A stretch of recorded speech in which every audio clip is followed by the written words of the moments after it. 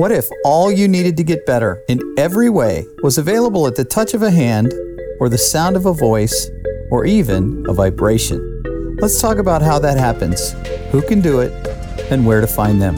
I'm John Webster, and this is The Hesitant Healer. Greetings and welcome to The Hesitant Healer, another episode of I'm sitting here with my trusty sidekick, Lisa Kay. Say hi, Lisa Kay. Hi, everybody. How you doing? She got it right this time, you guys. It's so good.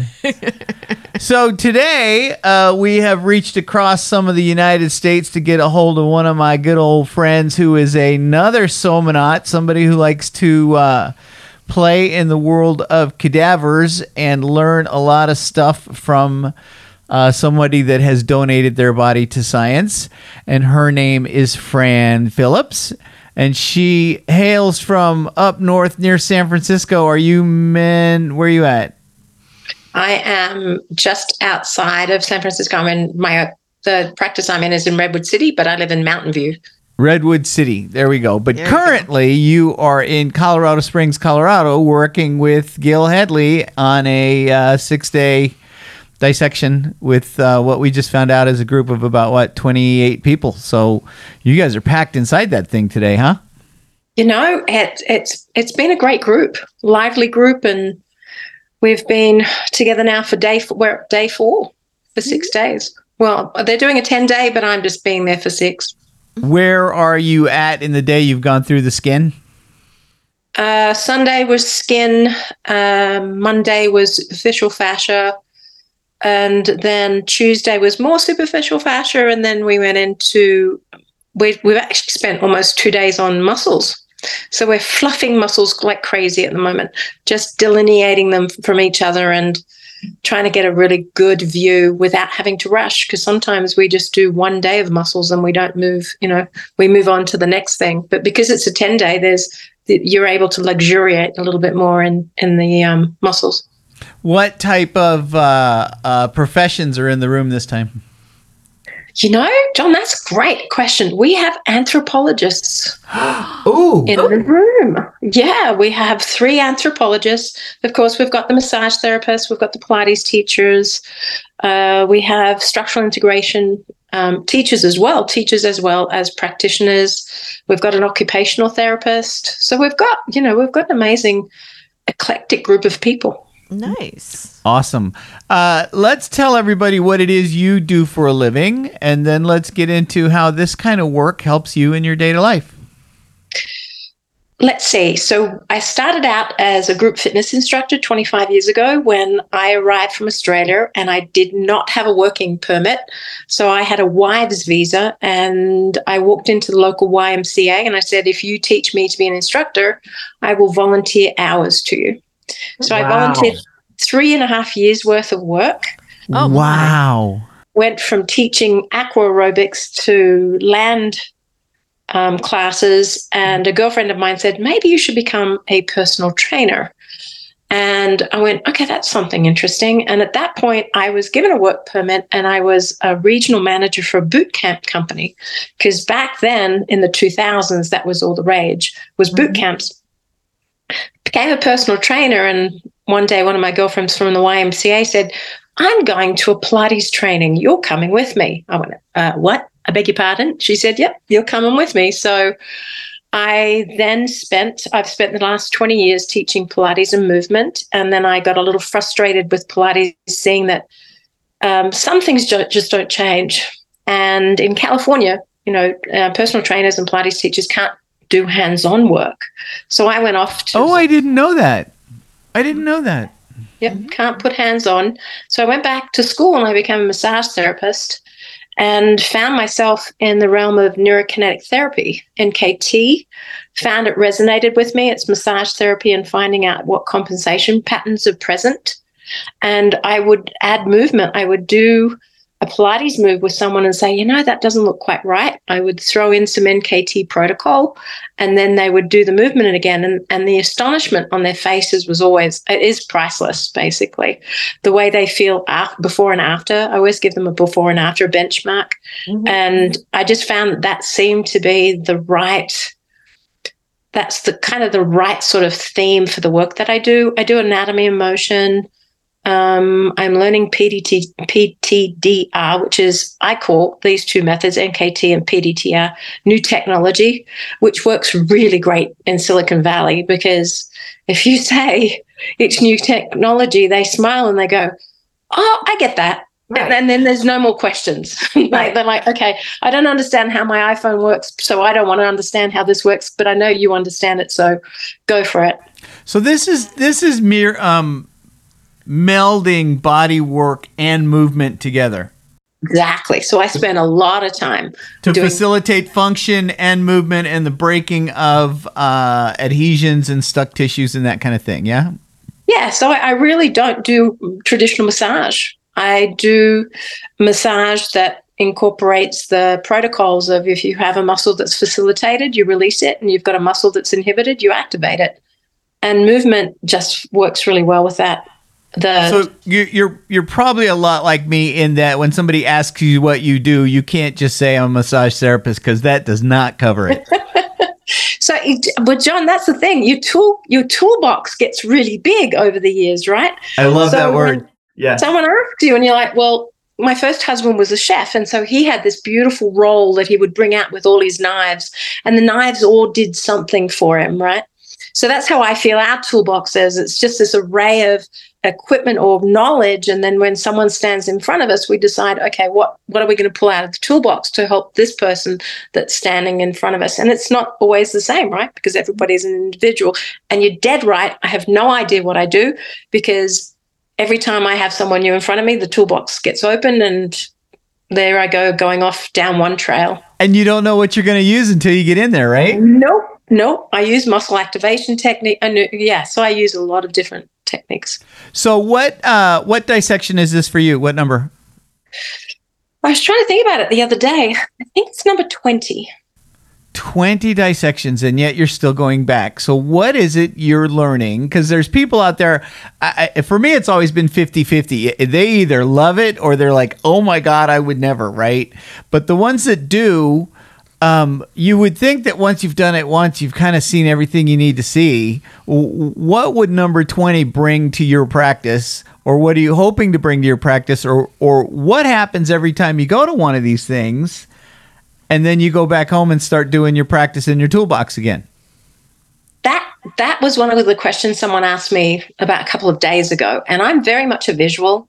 I remember my first anatomy class with a gentleman called Michael Murphy, and Michael was one of the original Rolfers. And Michael said to me, Fran, stop trying to look for things, because you're going to have to feel them.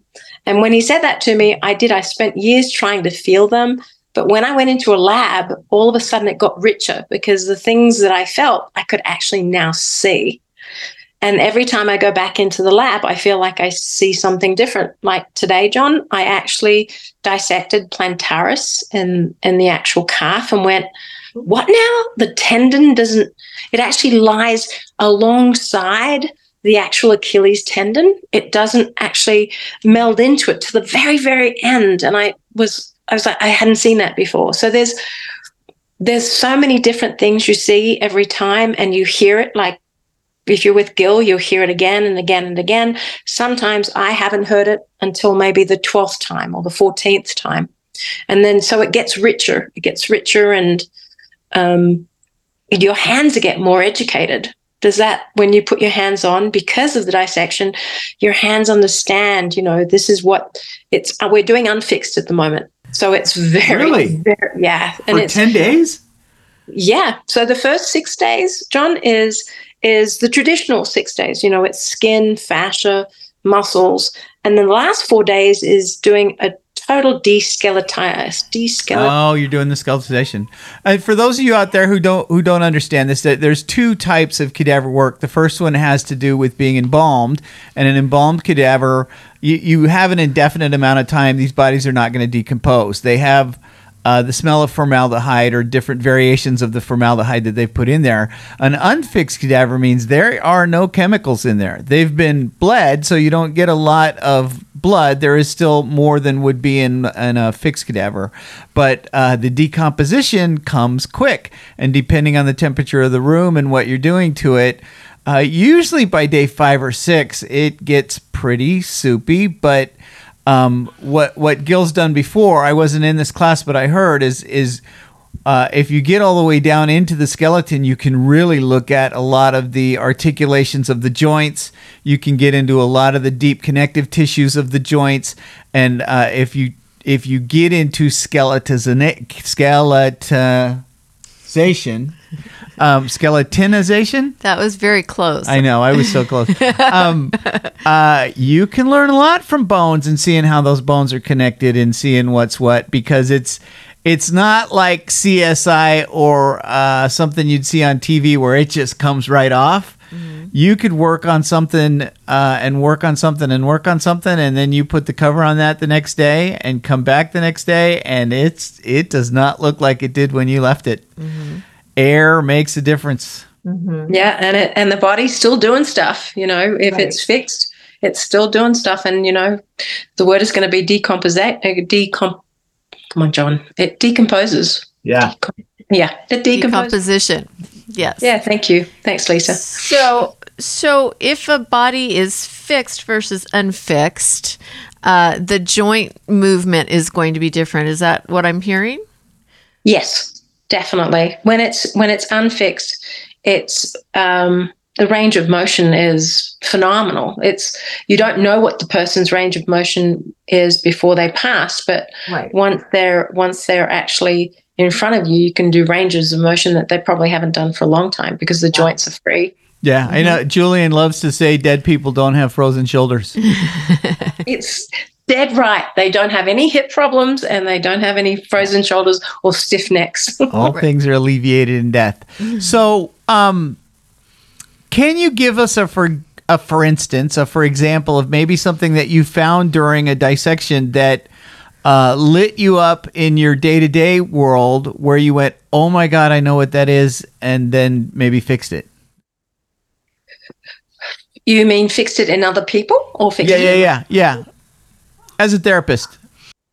Well, everybody talks about the psoas, but for me, I think, John, when we were doing the 3-week with Gil, we I think it was week 3, and we had actually the cavity was completely clean, and the only thing that was left was the pleura and the psoas. And when I looked at that and I saw it, I think most of us are always thinking about the psoas from the front of it and then the attachment into the femur. For me, I always look at it from the back, and it's coming from the extensors all the way into the psoas from that direction versus the front. So if someone does have psoas issues, I don't always go to the front. I also go to the back. Interesting. And again, for our listeners, the psoas, it's spelled PSOAS, is your primary lower back muscle. And on a cow, this is the filet mignon. It's a big muscle, and it attaches directly to the front of your spine behind the belly button, and then traverses at a triangular angle down over both hips and attaches to the inside of your leg. So if you are to stand and you bend over straight forward and lift up, that's what that muscle does. And if you're standing straight up and down and you lift your knee up, either one of them, that's what that muscle does. Now, interestingly enough, that I learned in the 3-week and have since learned a couple times in the dissections that I've done, the diaphragm directly connects to where this attachment is.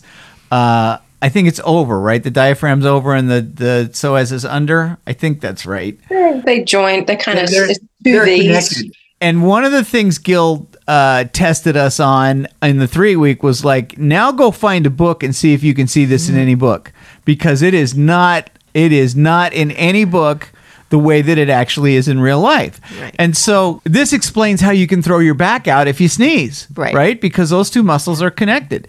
And when you've pulled your back muscle, really what you've done is strung a guitar string and it's been put into spasm, and usually the only way to get that out of spasm is to shorten it by lifting your legs kind of in an upside down chair.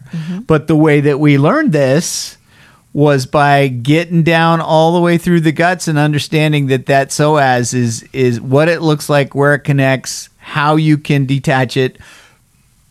Because, again, one of the things Julian says is, because Julian teaches way different than Gil, is we as massage therapists like to say, I'm going to release your psoas. And Julian's whole point is, you ain't releasing nothing. You're touching the stomach. And if you look at all the layers that go from skin to superficial fascia to muscle to deep fascia to guts and intestines and ascending colon, all of the stuff that's there, you got multiple layers before you get to a psoas. So to be a body worker and get inside a body where you can actually see the psoas and understand that, it gives us such a visual when we're actually working on somebody to be able to palpate and put our hands where that needs to be released, even though release may not be the right word. Right. But, and go ahead. I'm sorry. No, I was going to say that what's been happening for me in my practice is a lot of people don't need a released psoas. They need opposite. They need someone to actually help them activate the psoas because they're sitting. Some people that are coming to me are sitting 12 hours a day. Yeah. COVID for sure changed all of that. Yeah. Then they're in they have a dysfunctional psoas, not necessarily a tight one. Right. Interesting. So, and seating puts that in a shortened state. So it's an inactive state. And in addition to, with all the seating in front of a computer, we're bent over a little bit. So you've shortened it even more in a weird kind of angle. That's a really good point. And at the beginning of COVID, we did see a lot of that actually in our practice. And, a lot of people got forced into working from home, right? And they're doing that 8-10 hours a day.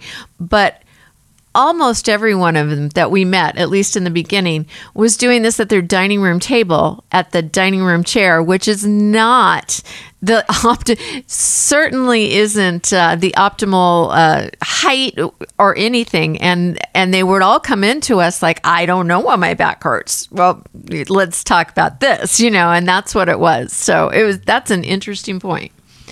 Yeah, at least the thing, ergonomics went out the window when everybody started to go home. They didn't have the fancy chairs.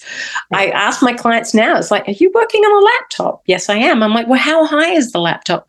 Because they're not, they're still thinking in that forward head position. And I'm like, think about putting your laptop on books. I don't care how many books, as long as your eyes are now parallel with your laptop, because that will help your neck. That'll help with clarity of thinking. Everything that you do in the way of ergonomics will help you, stay there longer if you have to stay there, because work demands work, right? Right. But to make it intelligent sitting, and that's part, most people weren't doing it through COVID, right? You know what I find a lot of too is finger pads, the rotating of the finger pads. You have your arm in a forward position, you have your wrist rotated, your elbow rotated, your shoulder rotated, and they're using their finger to just go in little bitty circles, and that goes all the way up into the neck. And then they can't figure out why their shoulders hurt or why they get carpal tunnel, because they've rotated that entire muscle system. And so a lot of times I'll tell people, if you're using, there's not many things I'm absolute about. Finger pads, I'm 100% absolute. Stop using the finger pad, get a mouse, spend the $5 or whatever, and put your hand straight out here and change that rotation. Because when they finish working, they're not releasing this little finger. We're all going home like this because nobody's decompressing from their body language that they're using at work all day long. And so that makes a difference. I love it. It didn't even dawn on me. I've been seeing people with shoulder issues, and I didn't ask them if they've been using a pad. I assume, that's my thing. I was assuming, I was in high tech for many years. I assumed that everybody had an ergonomic keyboard and a mouse that they used. They don't. They don't now, John, right? Yeah, they're using these fancy pads that are just using their fingers. And of course, it radiates all the way up through the shoulder and the neck. Yeah, and you go into the brachial plexus under the arm here. You can feel every one of those things just all knotted up. And so, what I love about dissection, the last time I did one, I got to do a brachial plexus in depth. Somebody let me play with the whole thing, and I got all those things apart to see and feel the tensegrity of that entire line of nerves, and what holds them, the connective tissue between that nerve plexus, and being able to take that thing apart and seeing how it reacted to the elasticity of the arm movement really helps when you get back onto a live body and see one that's really stuck. Yeah. Well, John, people that live with their shoulders around their ears, that whole brachial plexus is completely suffocated, if that's a good word for it. They're suffocated and they're not able to get any release and tension. And sometimes you have to ask for help. And that's where I think that telling people put your shoulders down or helping them understand their shoulders are down makes a huge difference. Right. I have a question. So we who have been around this for a long time kind of get used to having a deceased person's body that we are cutting up and learning from, right? But I have talked to a lot of people, clients and others who, like John said, totally get freaked out about this. What can you both say to those who do donate, whose families either respect their wishes or give the body after death to be studied by people like you guys? What's the benefit for you? And how do we feel about those people who have donated? Well, we're forever grateful, for sure. And I would use that word. Yeah, grateful is a powerful word for this. Yeah, I know where you're at, they have a donation program, usually. We've talked about this on the podcast before. Depending on where you go, is dependent on where that body comes from. Mm-hmm. So a lot of times with big universities or whatnot, they're donated directly to the universities, and the universities in a medical program deal with how they do their bodies and are donated to universities so that they can do that. Mm-hmm. For the lab that you're in, they have a local program that they've garnered for a number of years now, where they have private donations that go directly to the lab there in Colorado Springs. This is the Institute for Anatomical Research is the name of the place that you're at. And the Gil and James are running it now, and I cannot overstate. I can't overstate how reverent we are as a group, and especially the people who do the work of trying to get the donations to come in, how reverent we are and grateful we are for the people who do this so that we can do this work to help others.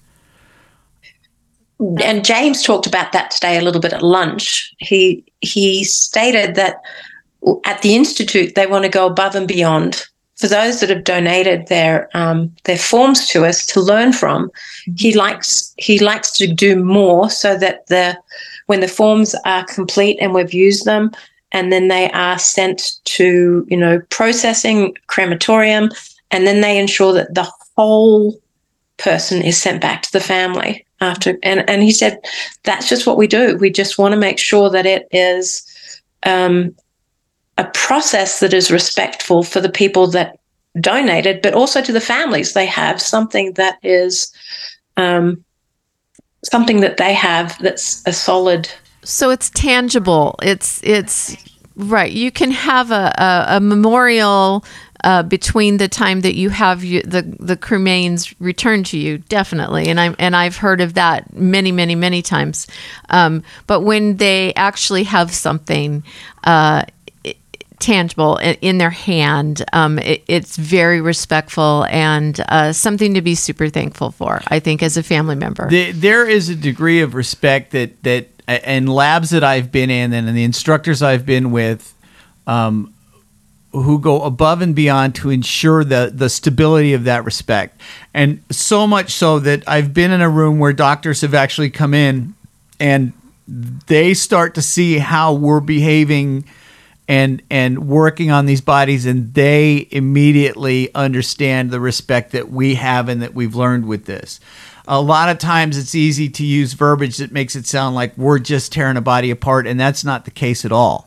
We are learning how to use the tools of the trade, and in dissection learning how to find different avenues of how a body comes apart and how a body's put together. But in the soup to nuts, when it comes in embalmed with us, there is a reverence upon meeting this cadaver. Mm-hmm. There is an understanding of respecting what this person did in life so that we may work through their death and learn from them. And their hope was that we would do this as well. Mm-hmm. And then at the end, no matter what the state of that cadaver is at the end, whether it's just been used for arms and legs, or if it was gone all the way to skeletonization. Oh, very good. then what happens afterwards when we're done is that body and those pieces that came from it all end up together and in as articulately as possible put in the anatomical correct positions that they came from, and then put in a box for cremation, but they're put in such a way that is how they would have been, let's say, if they were in a horrible car crash too, right? Mm-hmm. They're still put there like they were put there from a funeral home, right? Mm-hmm. And then when we're working on these cadavers on the tables, not one tiny microscopic piece ends up anywhere other than with that body. There is a protocol that's used throughout these classes where if pieces fall off on the floor, if they end up on a table, if a tiny little piece of adipose tissue ends up on a scalpel or a blade, every single one of those pieces ends up back with that body or in a container that goes with that body specifically. And that is a heightened sense of awareness every minute that we're working on these things so that they can be put back in their correct order so that when they're buried or given back to the families, we've done that with the utmost respect, just like a funeral home would do, if not better. Right. Let's come out of that lab and talk a little bit about your world travels and what you found in Gubin. Talk a little bit about Gubin, if you could. Back in 2017, a letter went out asking for people to apply to be part of the plastination project that Robert Schleip had envisaged and wanted to make real. And at the time when I got the letter, I applied, and I was one of, I think there might have been about 14 of us, I think, that went to Gubin. We actually went to the actual facility where they made the body worlds exhibition. Wow. And those are the plasticized bodies that you see in some of those exhibitions, yeah? Mm-hmm. Correct. These are the ones that have been processed with polymer and then placed in all kinds of wonderful positions, from soccer players all the way to yoga instructors, all the way to seeing all the different organs and circulatory systems, nervous system. I mean, it's worldwide, and I think a lot of people now, if you just say the word body worlds, a lot of people now understand what you're talking about. Yeah, and you've been there, and you've been to the factory and seen. Mm-hmm. Yep. And so the first week we were there in 2018, we created from pro sections fascial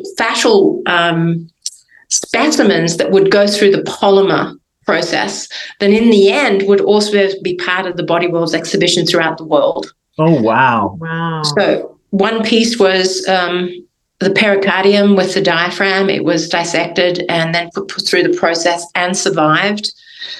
Pieces of fascia around the knee, around the elbow, that survived. Pieces that were thick enough that the adipose tissue would disintegrate, but the matrix was still there, and you could see the matrix and you could see the shapes that they were in when you actually did the dissection, and they put it into play. Like, it looked like it was on a real elbow when they put it in the exhibition at the Fascia Research Congress in Berlin. Wow. So to try and put this in perspective, this would kind of be like cutting an orange in half and then taking out all the pulpy parts, but leaving the white part still intact to the inside of the skin, and then plasticizing that so you could see what it looked like, except you did it with a knee. Did it with my piece was a knee. With the knee. Yeah, was the knee. And Wow. they've done compartments that they were able to pull. Literally, people were pulling out muscle fibers one by one to be able to leave the matrix behind, so you could see where the muscle bundle was and how the fascia was enveloping it, and then the fascial bundle that was enveloped within that, and then the actual piece was the final exoskeleton, I suppose, of the fascia that was left behind. That was in 2018. We went back in 2020 and we did it again. I think that another crew did it in 2019. And just recently we did it again at the beginning of I think it was 2023. I can't remember, John. I've been there so many times now. I absolutely adored it. It was 21, and the reason I know this is because this is where a little tear escapes from my eye. I was accepted to go to that one, and 2 days before I was to get on the plane, Germany changed the vaccination requirements, and I was axed out. That's it, John. I remember that story now. It was heartbreaking. It was heartbreaking. At least I was in the boat. Yeah, I got chosen. And these are a lot of people we know. This is a small group of the 2014 class and some of the, I guess, all kind of Gill people, really. All roads lead to Gill on this one. And a lot of them, I mean, we all know each other now. And we've spidered out globally, and we're doing this kind of work, but it all comes from a lot of the cadaver work, too. And experience, right? We've all had experience. We keep going back to that experience, and that experience makes your hands very educated in what you're doing with the dissections. And that, someone said that to me, one of the MDs that was there in Goobin said, "You're very good at this." And I said, "Well, only because I've been doing it many times over, and it's not intimidating. You just got to tell me what it is that you want, and then I can produce it." And I think a lot of us that were there were saying the same thing. Tell us what you want, and we will give you the specimen, and we'll see if it goes through the process. Yeah, Julian likes to use me as an ex-ice carver. He's like, "How do you carve a swan?" I'm like, "You carve everything that doesn't look like the swan." And it's the same thing with dissection. We've all learned, you're frozen up again. And a lot of times we've all learned that the things we see in the anatomy books are not reality. And again, Julian's really great at saying this. Here's a picture in a book. Make it look like that. Well, once you make it look like that, if that person were alive, that muscle wouldn't function the way it's supposed to function. Correct. Because all the things that we've pulled out already were part of what made that muscle work and what made that matrix work. And this is where you get to see it's truly all connected. One piece doesn't work without the other piece. It's all connected from the tip of your head to the tip of your toes. And we were talking about that today, was that everyone that we come into contact in our lives, in our working lives, that they all think that it's parts. And we're a machine, right? They see us as a part. The elbow is not in any way connected to the shoulder. They don't understand that. And I'm hoping that the people that have been touched by this work, we amplify it out, saying that we're all connected, and the only way that makes these parts or layers is with a tool. It's with a tool. I remember, John, being in a workshop where we were talking about how really there isn't attachments and origins and insertions in muscles. Right. And one lady went pale and white, and she said, "What do you mean?" She said, I know every muscle has an insertion and it has an origin, and that's what I've learned, and that's what I'm going to stick by. And those of us that had been in the dissection lab had said to her, "We're going to encourage you to go into a dissection lab and do the dissection and see that we're all whole and not parts. And I think she was floored by it. I think she was completely floored that it could be any other model but what we've been taught in books. And a lot of times we see our doctors talk that way too. Right. And in fact, Western medicine is predicated on parts nowadays too. That's the unfortunate part. Right. You know, and when I talk about migraines and them being every once in a while, I find that they're attached to the right ovary, which is 2 feet to 3 feet away from the actual part. You have to explain how you can see I'm on the video pulling my t-shirt down. That way down here where I'm pulling my t-shirt is where the problem is. However, way up here is where you feel the pain. Because I've seen that and because I've worked with that, I know how to get to that. But you go to a doctor, they're going where the pain is, and they're not talking about associated parts at all. And that's unfortunate. They don't talk global, right? Correct. They talk local, but they don't talk global. It's so true. Just as an aside, as a personal story. So last year, it's been a year now, I had to have some surgery on my right foot. And went to a great podiatrist, had a really nice surgery. Outcome was great. My whole goal was to get back to running, and that's really what I wanted to do. And so I was at the point where I was ready to do that, and I was doing a little. And then all of a sudden, my left foot, I got a torn tendon. Now, the podiatrist, I went back, and he's like, I don't know, like none of that, maybe they're connected. Maybe your gait changed. Maybe you're holding your hip differently than you used to. All of that is really probably where the solution is. But that is not something that you're going to get from the majority of surgeons and or doctors today. So that was just...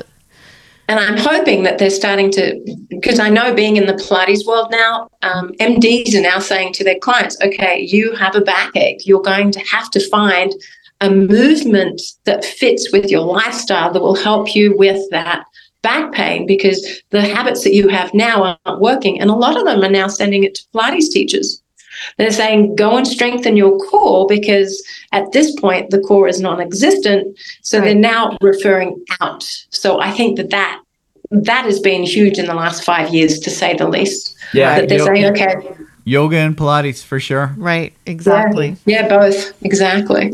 We were talking to Sue Hitzman yesterday, who was talking about how, her whole melt method and how she got from point A to point B, and how that whole thing is connected and with those movements and with different ranges of motion and getting to the function of the body, how things start to get better.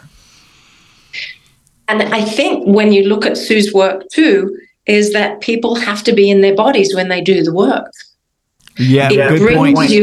It brings you into your body and it says, okay, brain, you need to stop for a moment. You need to connect with your brain. I had an interesting conversation with a client that was taking class with me a couple of Fridays ago, and she was a little miffed at me because she said, Fran, you kept cueing the same cue at least 3 or 4 times, and it was, can you straighten your wrists? And she said, I don't understand why you keep saying it. And where I work, we can't single people out. I said, well, the thing is you need to know yourself if your wrists are not straight. And she said, but I don't know if my wrists are not straight. So there was no connection to her own body. And that, I think, is where Sue's doing the work that's changing people, saying, okay, it's okay to move, but you got to be there with you. You have to work in tandem with your body to create change. Yeah. And I think that's I'm hoping that that's how we're changing movement. It's like it's not just something that someone tells you what to do. It's something that you participate in.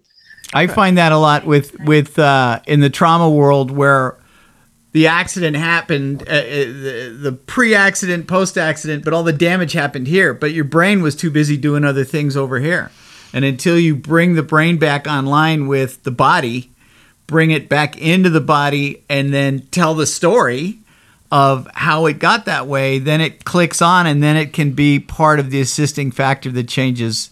Because if all it knows is pain, it's stuck in this little dark vault where all it's getting is signaling mechanisms, but it doesn't know how it got there. So bringing the brain and bringing the brain online and then helping you become part of your body certainly helps in the healing process, for sure. And as therapists too, John, what I'm finding is that even just holding hands on someone whilst they describe the trauma seems to bring them back in their body. And I just love that. I find that for us, that's a great tool. Our hands mean more when we don't put words in it. We just use our hands as the actual mechanism to create connection for their brain and their bodies. We're just like a conduit, if you will. Right. Exactly. Very nice. You've been to Carlos Stecco's thing twice, yeah? 3 times, 2 times? I have been to Winter Fascia School. I went to Summer Fascia School. I just went in June. I went to the Italian lab with John Sharkey and Carla at the Trekkie lab in Cremona in Italy. So yeah, I've been there. I've been in the same room with her a number of times. So it's fair to say that you have traveled the world to hone your craft. And it's been great. It's been beyond it. My husband traveled a lot when my child was small, and he's now stopped traveling because he was in high tech. And now I'm going, sorry, leaving you. Got things to do and people to see, things to learn. So it's been my turn, and it's been fabulous. I'm often jealous of you watching your Facebook page and where you're going and what you get to do. When you talked about that Germany thing, the first one, I was told no, I couldn't go. All right, but you know what? Not just by this one, by my wife too. It's like, you're not leaving me for 2 weeks. There's then going to Germany. There's no way. It was longer than 2 weeks. Was it 3 weeks? It was like 3 weeks, huh? The first one? I want to say it was 3 or 6 weeks. Oh, it might have been 6, huh? Yeah. That was the long-term project. That was the Freya project. Yeah. That was going to be the 3 months, then do a week, 3 months, then do a week, 3 months. Yeah, then do a week. yeah. I don't understand why they wouldn't let me leave my job that paid them to go do 3 months worth of work on something really cool. Yeah, well. John, that's true. You do. You end up working harder before you go, and you end up working harder after you go because of being out of the office, right? You're preaching to the choir. Yep. All right. Do you have anything else you'd like to share with our people about how this kind of work helps heal? Really, if the more you know and the more your hands know, the more you're able to help people. And I think that's our work, right? We've been put here on earth to help those that need help, those that are in pain. And if we can just make just a small contribution to them getting out of pain, then I think we've done a good day's work. Love it. Thank you so much for being here with us. Thank you to both of you. It's been an absolute pleasure. Thanks for taking time. Please tell everybody hi. And if you didn't get James a kiss on the cheek today, give it to him tomorrow. I did actually, John. That's awesome. He gets it. He totally gets it. He gets it. He was just thrilled. The smile was from ear to ear. Nice. Aw. And that's it. All right. Thanks guys for listening to us, and thanks for listening to us and Fran talk about the body. Right. And we will come back to you next time with somebody interesting and important and new and different in the world of healing. And until then, y'all have a great day and be kind to others. What do you got to say? Everybody be good humans. Good humans indeed. All right. Peace out, y'all.